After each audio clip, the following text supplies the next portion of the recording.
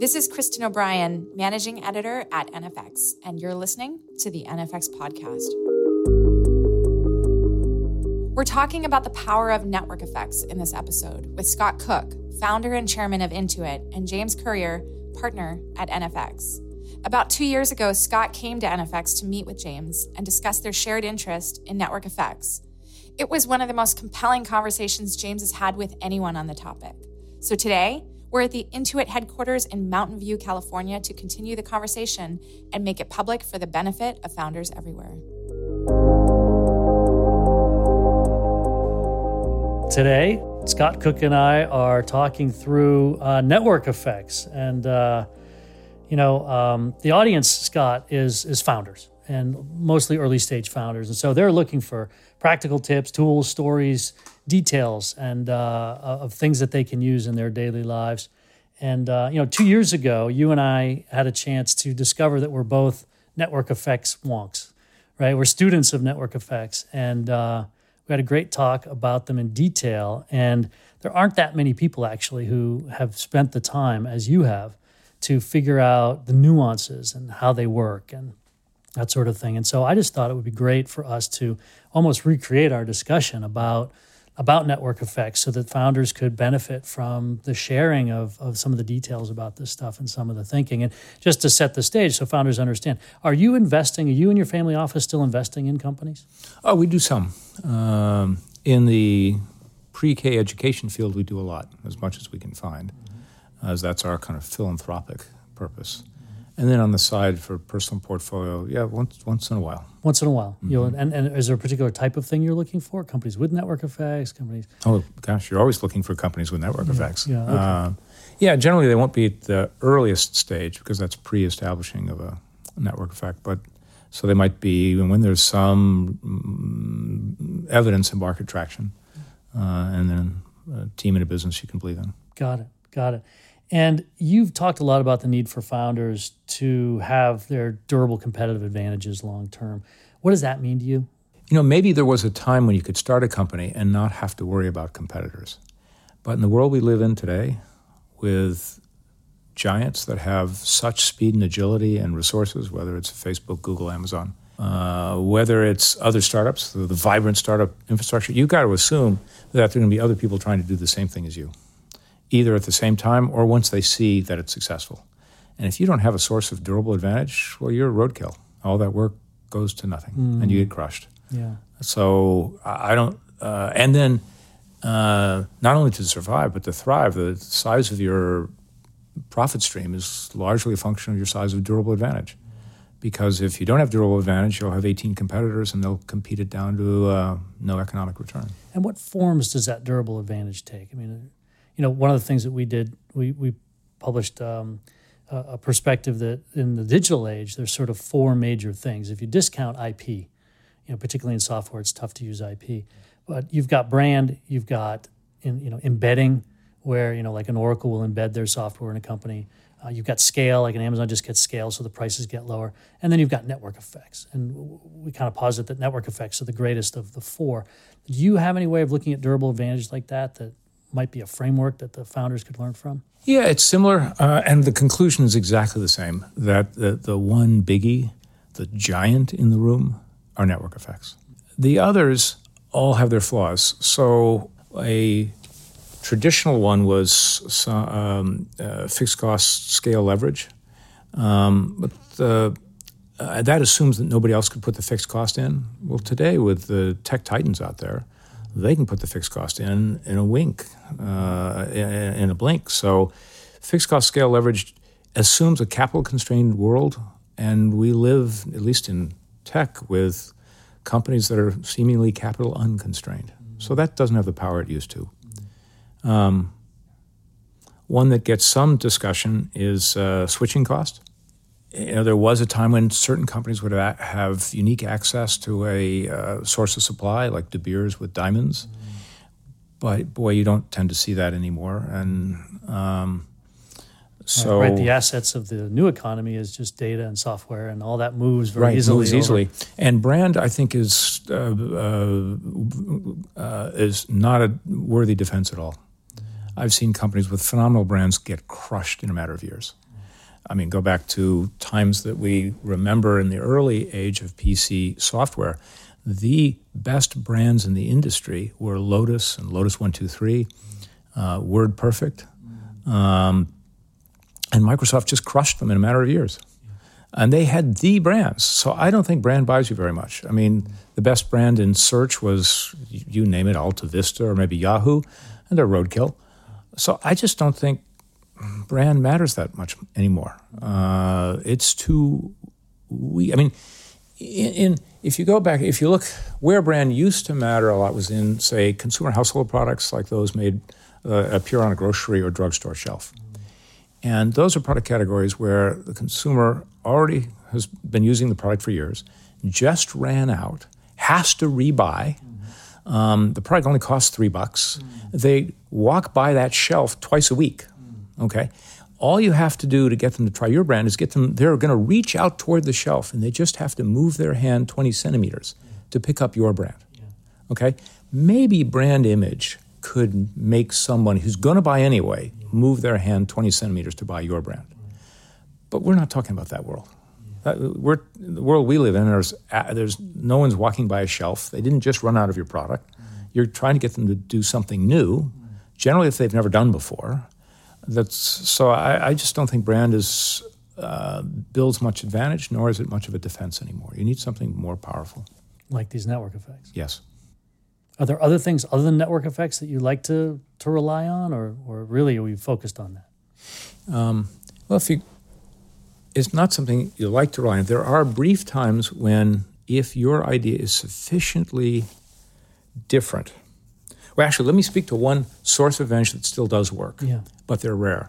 And that is, I think there's an HBR piece that calls it a multi-factor process advantage.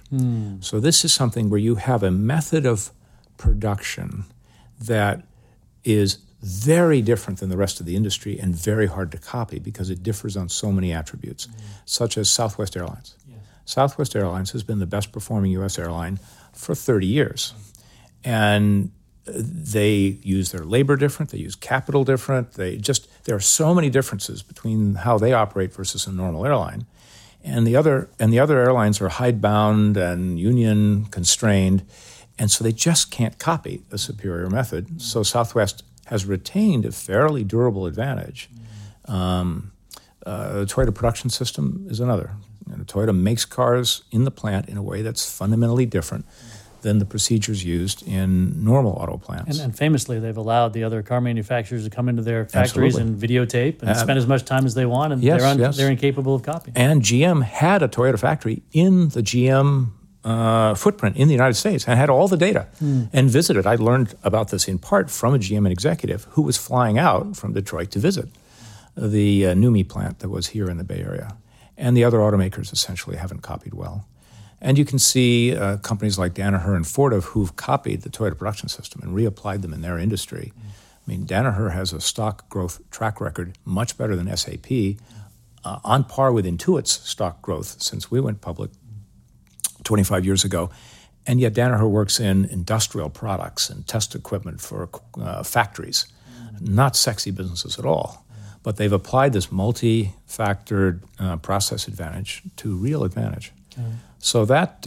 we might even look at an Apple or as Amazon might be... I would say Amazon has built a multi-factor process advantage in software development. The speed with which they can move and innovate in a large... It used to be you build a large software company and you get slow and stupid and non-innovative.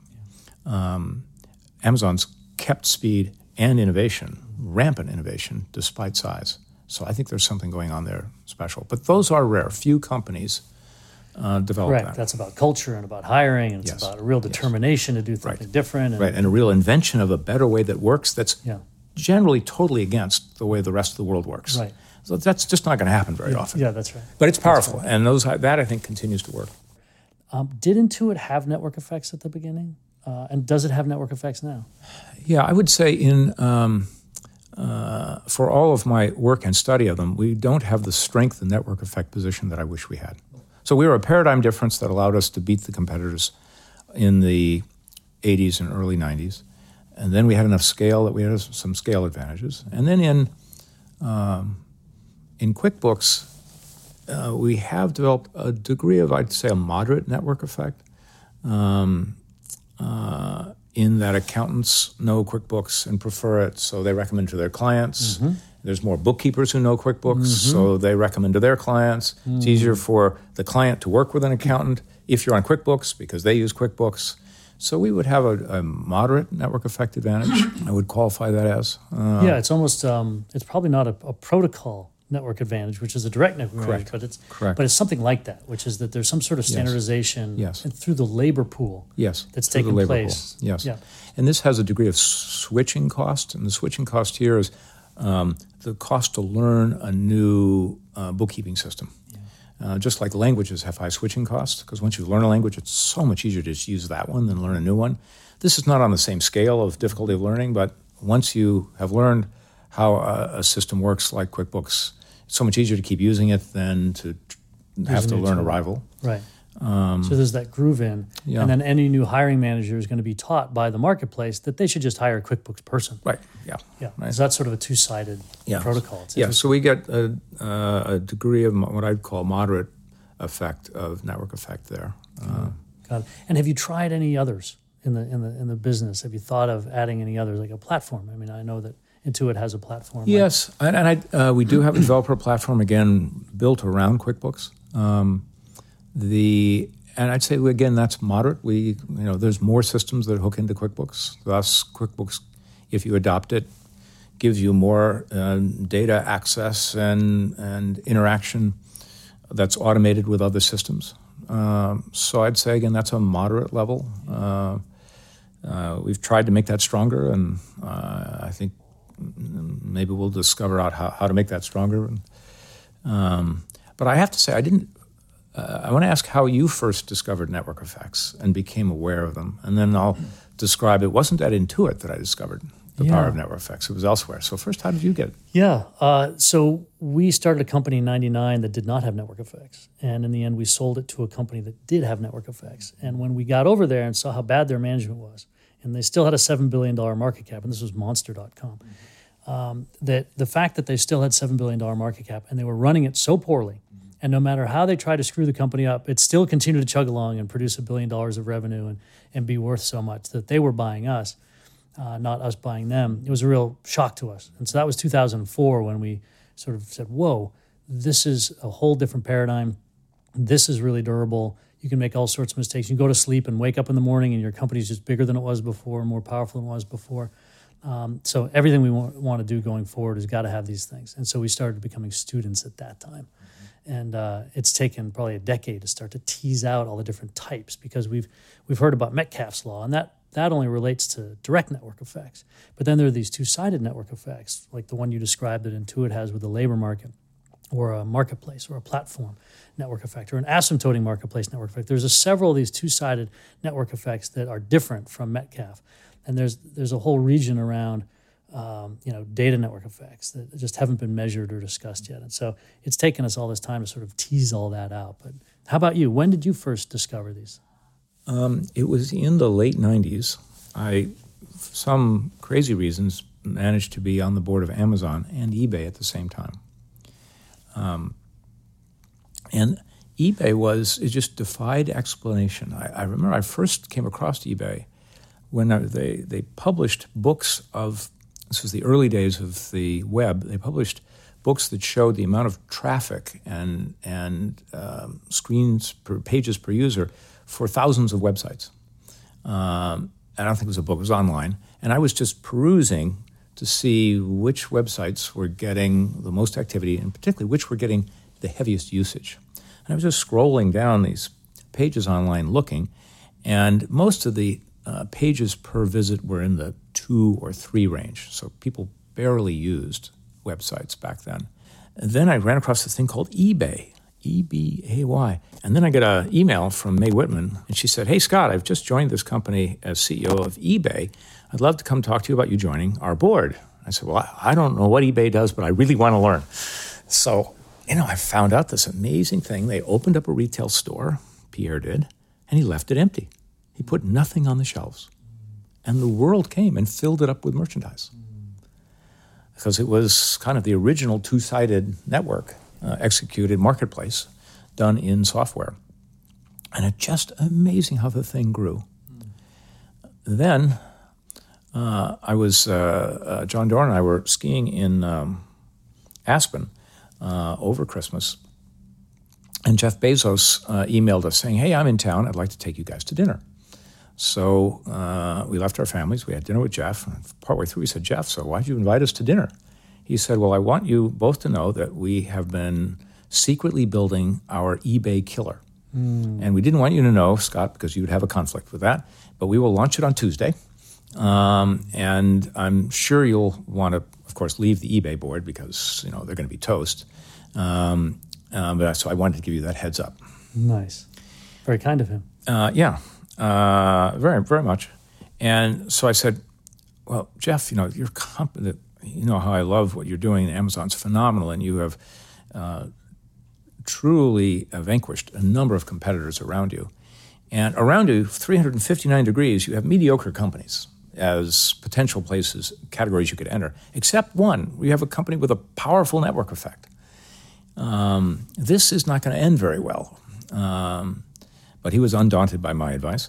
And so then I watched what happened. And it turns out that within a matter of a couple of months, the two most powerful companies in the digital world, which at the time were Yahoo and Amazon, both decided to attack eBay with clones. And they had done excellent clones of eBay. In fact, the software was better. The sites looked better. They were, these companies, eBay at the time looked kind of more like Craigslist. And these two competitors had really slick working sites. Plus, they were being advertised from the most powerful homepages in the business. For several months, Yahoo's homepage, the most powerful page in the world, did nothing but advertise Yahoo auctions.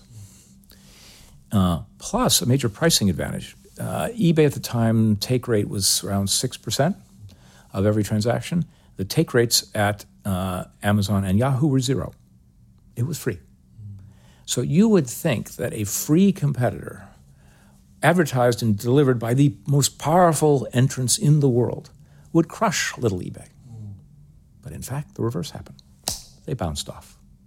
Nothing happened. eBay kept growing. Those guys couldn't get traction.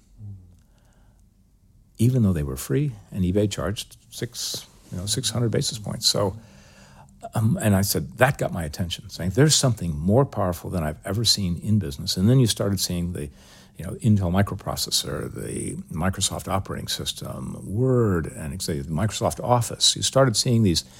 All of a sudden, the picture came together of, shoot, there's a number of companies that have built some phenomenal competitive advantages where no attempt to disrupt them has had any effect, and where their share positions get closer and closer to 100. This is an effect the world has never seen before, except in a government-granted monopoly, which are increasingly rare nowadays. So that's what got my attention. And then I started studying them in earnest. And that was sort of late 90s, early 2000s? Yeah, 98. And did you stay on the Amazon board or the eBay board? Ultimately, I had to choose because the company stayed rivalrous, and I elected to stay on the eBay board. Nice, with the network effect. Now, eventually, Amazon has gotten very large and does have a big marketplace. More than 50% of their transactions are now in their two-sided marketplace. But it just took 20 years. Yes, they decided to really embrace the two-sided market. The first merchant in the world ever to do that, to really embrace, after having been a merchant where they put the merchandise on the shelf, they embraced the two-sided where other people put merchandise in. Got it. So it was a mental shift that they had to make first. And then when they came at it again in the late 2000s, well, they made it pretty quick. A little better. I mean, the whole move into Amazon auctions was a move there. So Jeff got Jeff is so smart. He got the mind shift early. He just had to work. Initially, they couldn't win by going head first into eBay. They had to find a way to work around it. I see. Okay. They had to have a differentiated supply. Yeah. Interesting. So what was the most surprising thing you've ever learned about network effects? And these are great founding stories. But. God, I'm still learning. There's so much. I think most of what we will know, we don't yet know. I'd say the thing that's been surprising is how small the founding teams are of some of the great network effect businesses today. Pierre Omidyar worked alone to write and launched eBay after what he says was a 3-day weekend of work. So what's stunning is how tiny the teams were who built and launched the first versions of what became powerful network effects. Yeah. That just, wow, the world's never seen something where so few can produce something of such global strength, reach, and strength. Right. On the backs of this internet thing that someone else built for all of us. Yeah. But you can have small teams on the internet that don't amount to much. You can have big teams. Yeah. That's been the biggest surprise to me. Yeah. Which also speaks to the capital efficiency that you can get from these companies. Huge. Which implies greater returns for the employees for their stock options, which implies greater returns for the investors. Absolutely. I mean, Pierre, up till that time, the investment that Benchmark made into eBay was the single best venture investment ever made in world history. But also think of Pierre's thing. He not only did he code it himself, he launched it himself, and he was the only employee for many months. Only when so many checks came in that he needed help cashing the checks did he finally hire somebody. So remarkable efficiency of both labor and capital. Yeah. And with these marketplace network effects, these two-sided ones, a lot of people have talked about the Twitter and the Facebook and the WhatsApp. These are direct network effects where everyone's coming for the same thing. One Twitter account is the same as another. One Facebook account is the same as another. But when I go to an eBay, when I go to to buy something on Craigslist or sell something on Craigslist, those are two different types of people with two different types of experiences. Yes. I'd love to dive into a discussion of how some of these two-sided network effects work in more detail, because you've got one going here with Intuit. You've been on the board of eBay a long time, and you got to watch that grow up from the beginning. I think, the one-sided network effect or the direct network effect has been sort of overdone, but the two-sided hasn't been nearly as much discussed. And I think that, that might be helpful to people to hear some of your thoughts about how you see those things playing out. Well, let's exchange thoughts. So one part is that two-sided, they're also n-sided, where there's more than two sides. So the classic one here is the Microsoft OS network effect. So say Microsoft Windows, where you had hardware makers, so makers of PCs, independent software developers, consumers, people who buy the machines, corporations and consumers, and then you had Microsoft. So they were actually orchestrating three sides. And the thing the consumer chose then drove the hardware makers, which drove the software, and so they were able to orchestrate a three-way. So two sides is one part of what could be more complex. So that's the first observation. There can be more than two sides. So what have you learned about two-sided? The two-sided network effects are more prevalent than three-sided. And in fact, I think the three-sided are less common than the n-sided, where you might have a market network where there's a whole bunch of different types of people that are inside of an existing offline marketplace that we then digitize through a website and mobile apps. And the three-sided is so difficult to get because they all have such strong independent ideas about what they want out of the marketplace. And typically when you're building these two-sided marketplaces, you basically are building two different companies at the same time. Okay, you have to satisfy the demand and you have to satisfy the supply at the same time in the appropriate volumes so that liquidity is achieved for both sides and people don't defect to someplace else. It's a very difficult plane to fly. And so flying that with three becomes astronomically even more difficult. And so we've seen very few of these three-sided marketplaces, as you describe, with Microsoft, but there you go. I mean, they've been around since 76, 78, and they're still worth $700 billion. It's very, very durable once you get it, but hard to do. We're now seeing more of these n-sided marketplaces where you could have, let's say, event planner, with a photographer, with a venue, with a caterer, and all that. And so they can all coordinate and collaborate using the software in ways that they couldn't have done before. And we're seeing that go in the travel industry. We're seeing that in the consulting industries, et cetera, because these are marketplaces where there's lots of independent workers. And, obviously Intuit and the software you have services a lot of these SMBs. And they are all in their own small networks that are offline today, and we could help bring them online. So we're seeing that. The other challenge with these two-sided marketplaces, again, gets back to the issue of liquidity, where if I come and I list an object that I want to sell and it doesn't sell, then I might never come back. Or if I come to find something and it's not there, or it's not in the quantities or the prices that I want, then I won't come back. Balancing that and then paying both sides essentially with your equity or with your time to balance those out as you grow has proven really difficult. And so as a result, we've seen a lot of success with companies like OpenTable or Salesforce, who immediately put out a SaaS tool like you've done, right, to put out SaaS for a whole group of users. And then you build up the platform. And then on top of the platform, you can stack other applications. And that builds you a network effect that starts with a SaaS company first. But again, it takes a mental shift to then move into this new network effect type of a business. Yeah, let me pick up on two of the themes you talked about because I think they're so right on. The first is you mentioned that it's like running two companies at once. And I think that's quite true. I see companies, when I coach CEOs and our internal startups, they're often much more comfortable in looking at one side of the market, and they tend to forget the other. Because of personality? Yeah, just they're more familiar with one side, so they're trying to solve the problem on one side by using the other side. But in fact, you have to solve some large problem for each side. Yeah. The problem will probably be different. For PayPal, a buyer wants to be able to buy the item. A seller wants to be able to collect money. But you have to solve a big problem on each side. Right. Otherwise, you won't get people into your own network. Personal biases or your own affinities end up coloring your balance. I find teams will be so focused on one side and just make assumptions about the other side. No, you got to understand what's their biggest problem and how are you going to solve it? Because if you don't solve it, they're not going to come. Yeah. So I think that's on each side there has to be a large problem that you can solve well by participation in the network. And then secondly, there's the thing that you mentioned about the chicken and egg problem, that all networks have a chicken and egg problem that has to be solved first. And if you can't start getting scale, you'll never get off the ground because these only work when you start getting volume. Now, I've not seen good work written outside the company on the ways to crack the chicken and egg problem.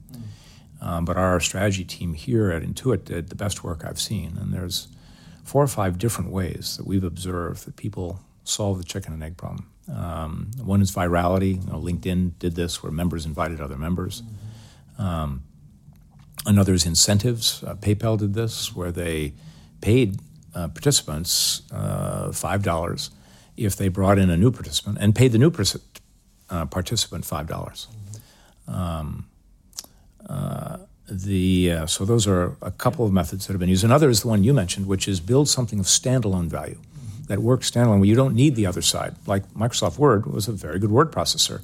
You didn't need other Word users because you could use printing as the interface. And that's what we do with QuickBooks. OpenTable did that by first selling a software platform to restaurants for managing reservations. And you didn't have to be part of their network for that to be of value. Yeah. We've actually got an article called 19 Ways of Solving the Chicken or Egg Problem. Oh, you do? Which you've got the best work then out there. We should send that to your team. The world's needing someone to talk about that. Yeah, we've got some good videos on it as well. It's definitely a big challenge. The point you make about needing to run 2 different businesses at the same time, often these marketplaces, one side is more important than the other. So it's actually easier to get one side than the other. And in fact, the founder, I've found, needs to develop more affinity for the harder to get one. Because as soon as they get them, the other will typically show up. There are cases where the one side will show up as soon as you get the first side. And you've got to figure out how to get the first side. Correct. And we've seen a lot of failure in the marketplaces when they have an affinity for the weak side. Right. Yeah, well said. And we'll actually call them demand-side marketplaces, meaning the demand is what's important on this side, or we'll call them supply-side marketplaces, meaning if you get the supply, the demand will come. A good example of that would be a company like Outdoorsy, where there's 35 million people trying to rent an RV, but only 50,000 RVs to be rented in the United States. So if you can just get more supply on that marketplace, you are going to end up with a lot of the demand just finding you because they're also looking for it. And I think job boards are similar in a way. If you have the jobs, job seekers will find you. That's right. That's right. And so figuring that out and getting people focused on that is one of the challenges. Yeah. And so who do you turn to for knowledge around network effects? Who do you and your teams turn to? Tom Eisenman has written some great things in HBR out of Harvard Business School, but not since 2004, 2007. Are there other folks that you can remember reading that you thought were great? There are some academics who are reasonable. Andre Hague, who's at BU, and Marshall von Alstein, also at BU, have written. Andre's got a book. But again, it's a decade old, I think. And so I think there's good material there. I think the stuff that you guys are producing may be the most current and most inclusive, even beyond what I knew. So that's, I think, where I'd send people first. We found that when the word network effects comes up, we first have to unpack viral effects from network effects. And certainly viral effects, they're a completely different playbook. They can often be better used on top of things that have network effects simply because of the palette of semantics, the palette of language you can use to develop features and pathways for people to get viral. But it really is a separate thing. Right. And then once you've just been able to identify that, look, network effects are about defensibility and about value creation in your product, then you can start to break it down into its multiple components. Yes, well said. It's often conflated with something unrelated. Yeah. Which is virality. Right. It's great if they happen together, but they don't have to. No. They're separate effects. That's right. You could actually buy a network effect on a two-sided marketplace. If you just spend $1,000 to get enough supply, times 1,000 people, that might be enough to get you there. It doesn't have to be viral at all in order to create a network effect. So what advice, Scott, would you give to founders as they're starting their companies, particularly around network effects and their impacts? Well, one would be to figure out early on, is it really a candidate as a network effect or not? Because just a two-sided business is not a network effect. And so there's another confusion. A business with two sides may or may not be. A typical magazine was a two-sided business. You've got readers who read the editorial and advertisers who pay for the advertising. So newspapers, magazines are two-sided, but they're not network effects. No, there was a little bit of a transportation scale advantage for newspapers at one time, but magazines never had that, which is why there are so many magazines. You don't at all see the strength and power and position that nobody in the magazine industry achieved what modern network effects do. So just being two-sided does not mean you're a network effect. I think a key to that is understanding multi-homing. Is there a natural incentive for the participant or the participants on each side to deal with only one platform? Right. That's single homing, and then there's this much stronger case that you can build a network effect. On the other hand, if the participants on one or both sides can play the field easily, then you're not going to have that durable advantage. Right. And you see some of this with Lyft and Uber, where it's very easy for drivers. In fact, drivers usually run both. And travelers, passengers often have both. So it's, which is why you have two of them there, losing money instead of one that's successful, profitable at least. Yeah, multi-homing sometimes is called multi-tenanting as well. Yes. Yeah. So I think that's an early thing to figure out, to run the test of will this really turn out to be a network effect or not. And to do that, you would have to read up on them. You'd have to think about it. You'd have to study them. You'd have to see what has produced network effects in the past, if you're a founder, to try to get a better sense of whether you've really got one or not. Yep. You got to find people who are knowledgeable about it. And then managing to crack the chicken and egg thing. So reading your article on the 19 ways to crack the chicken and egg problem. And when you think about these network effect businesses, eBay obviously is now, 24 years old or something. What are some of the exemplars you're seeing even more recently? Clearly Slack has got a great direct network effect. They've got some embedding they've got some embedding defensibility where they've embedded as enterprise software into these companies. What are some of the companies you look at and say, yeah, boy, those guys are doing it right recently? Well, I'm not sure I can tell you who's doing it great. Okay, I can tell you who seems to be delivering results. So GitHub would be another. Yeah. Of course, the ones that are on people's lips would be, Lyft and Uber and Airbnb. What other names come to mind among the more recent crop? Instagram, the WhatsApp, to be sure. And in China, a number of, Tencent. And companies like Dropbox just went public. They've got a nice network effect there between all the sharing that goes on. Or you're looking at a Poshmark, will probably go public next year, two-sided marketplace. Maybe even a three-sided marketplace into your thing as they add stylists into their fashion marketplace. Do you think is Rent the Runway turning into a network effect, or is that? Doesn't feel like it to me. It feels like more of a sort of e-commerce, direct-to-consumer.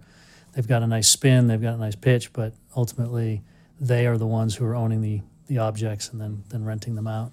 Certainly, if you expand recent to include the last 12 years, you'd have the iOS and Android operating systems. Absolutely. With their associated app stores. Absolutely. I mean, before, Apple had a market cap of $40 billion. They then added iTunes and jumped to about 60, which iTunes had a two-sided network effect for a while there. And then they added iOS and they topped $1 trillion. I mean, it's as soon as they finally added network effects to their business, they multiplied the value of the company by 10x. What are the impacts of these network effects on society? Because, like you said, a few people can create so much value. A few people can be in control of so much communication between others. Many of these companies are based in the Bay Area, and then they're servicing the world from here.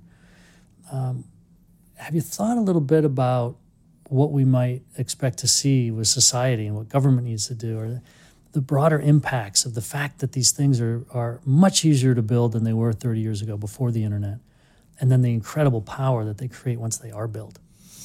I think the longer view would be that there have been in history, this is not unique to our moment. Situations like this have existed for 100, 150 years.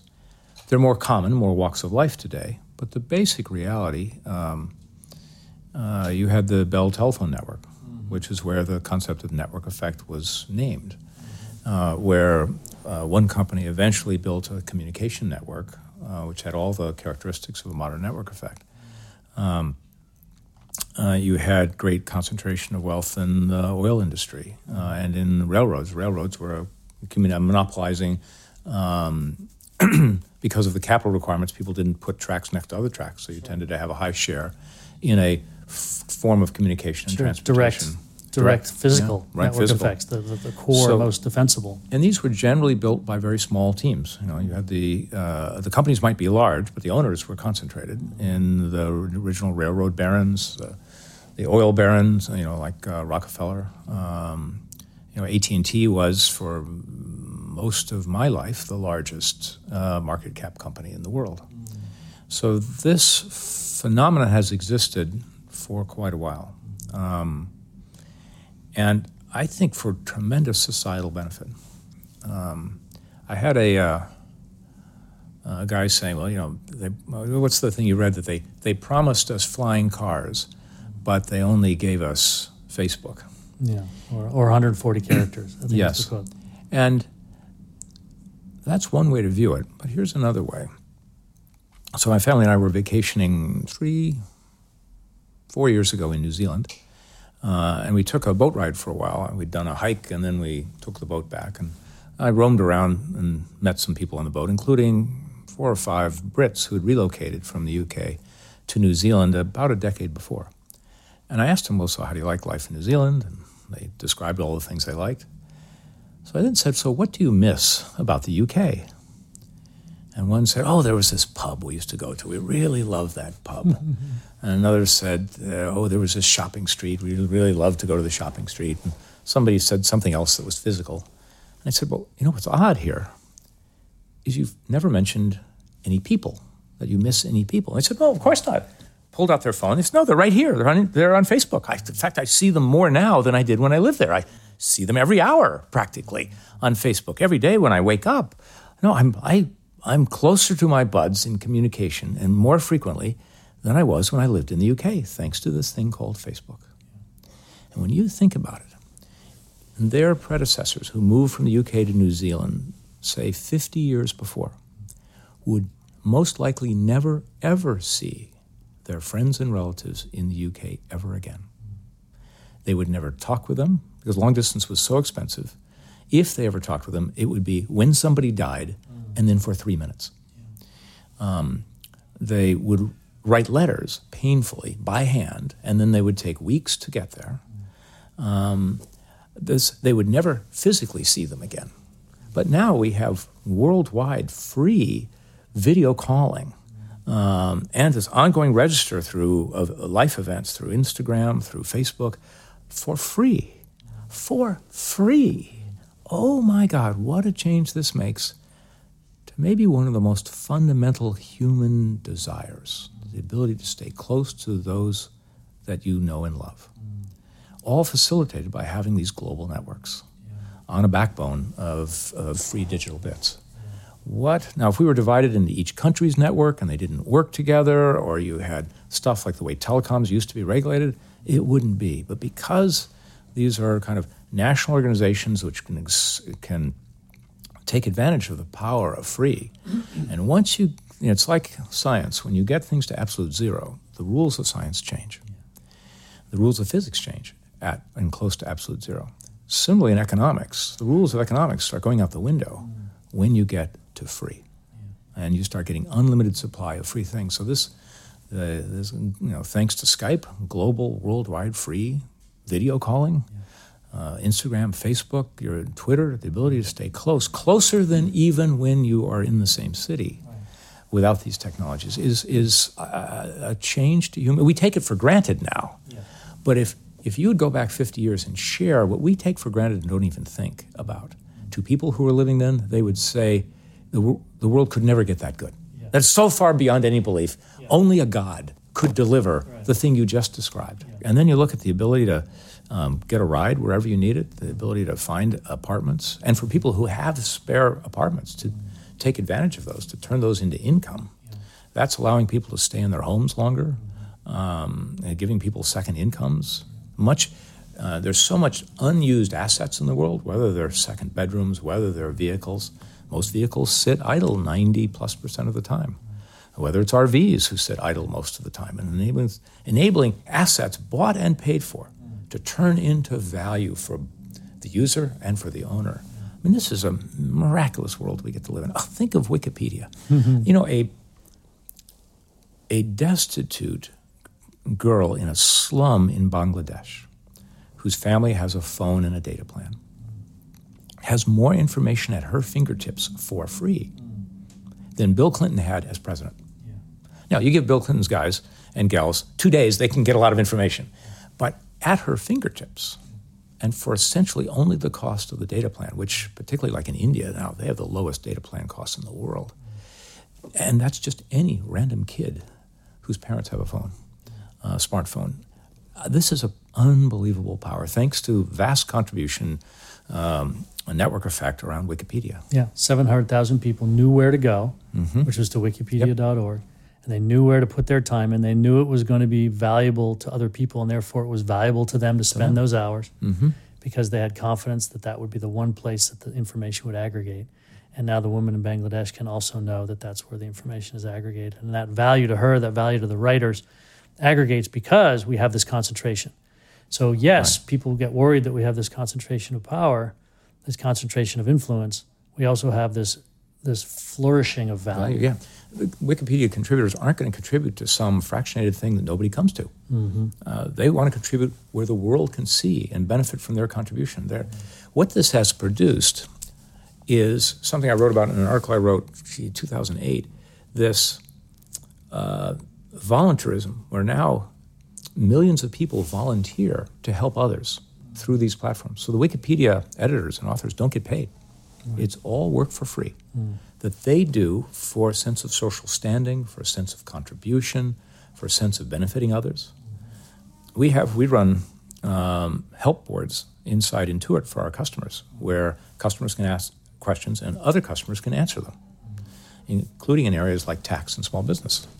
And some of our customers will answer thousands of questions from other of our customers. For free. For free. We got some of our super users to come to one of our leadership meetings with our execs, and 3 of them on stage. All of them had answered over 10,000 questions, all 3. One school teacher, she gets home, she does her schoolwork and grading, and then into the night she's answering tax questions. Another guy retired, answers tax questions all day long. Tax questions. Some of them, they have to go research. They have to go into the IRS documents, and that's no fun, to research to get the answers. And finally, one of our execs asked, well, why do you do this? Is this the points, the scoreboard, the medals, the badges? They looked at each other and said, yeah, we've seen those badges and scoreboard, but no, this is how I help people. I know about this. I like being able to help people. I can now help thousands of people in a way I could never do just helping my neighbors because of the size of these platforms.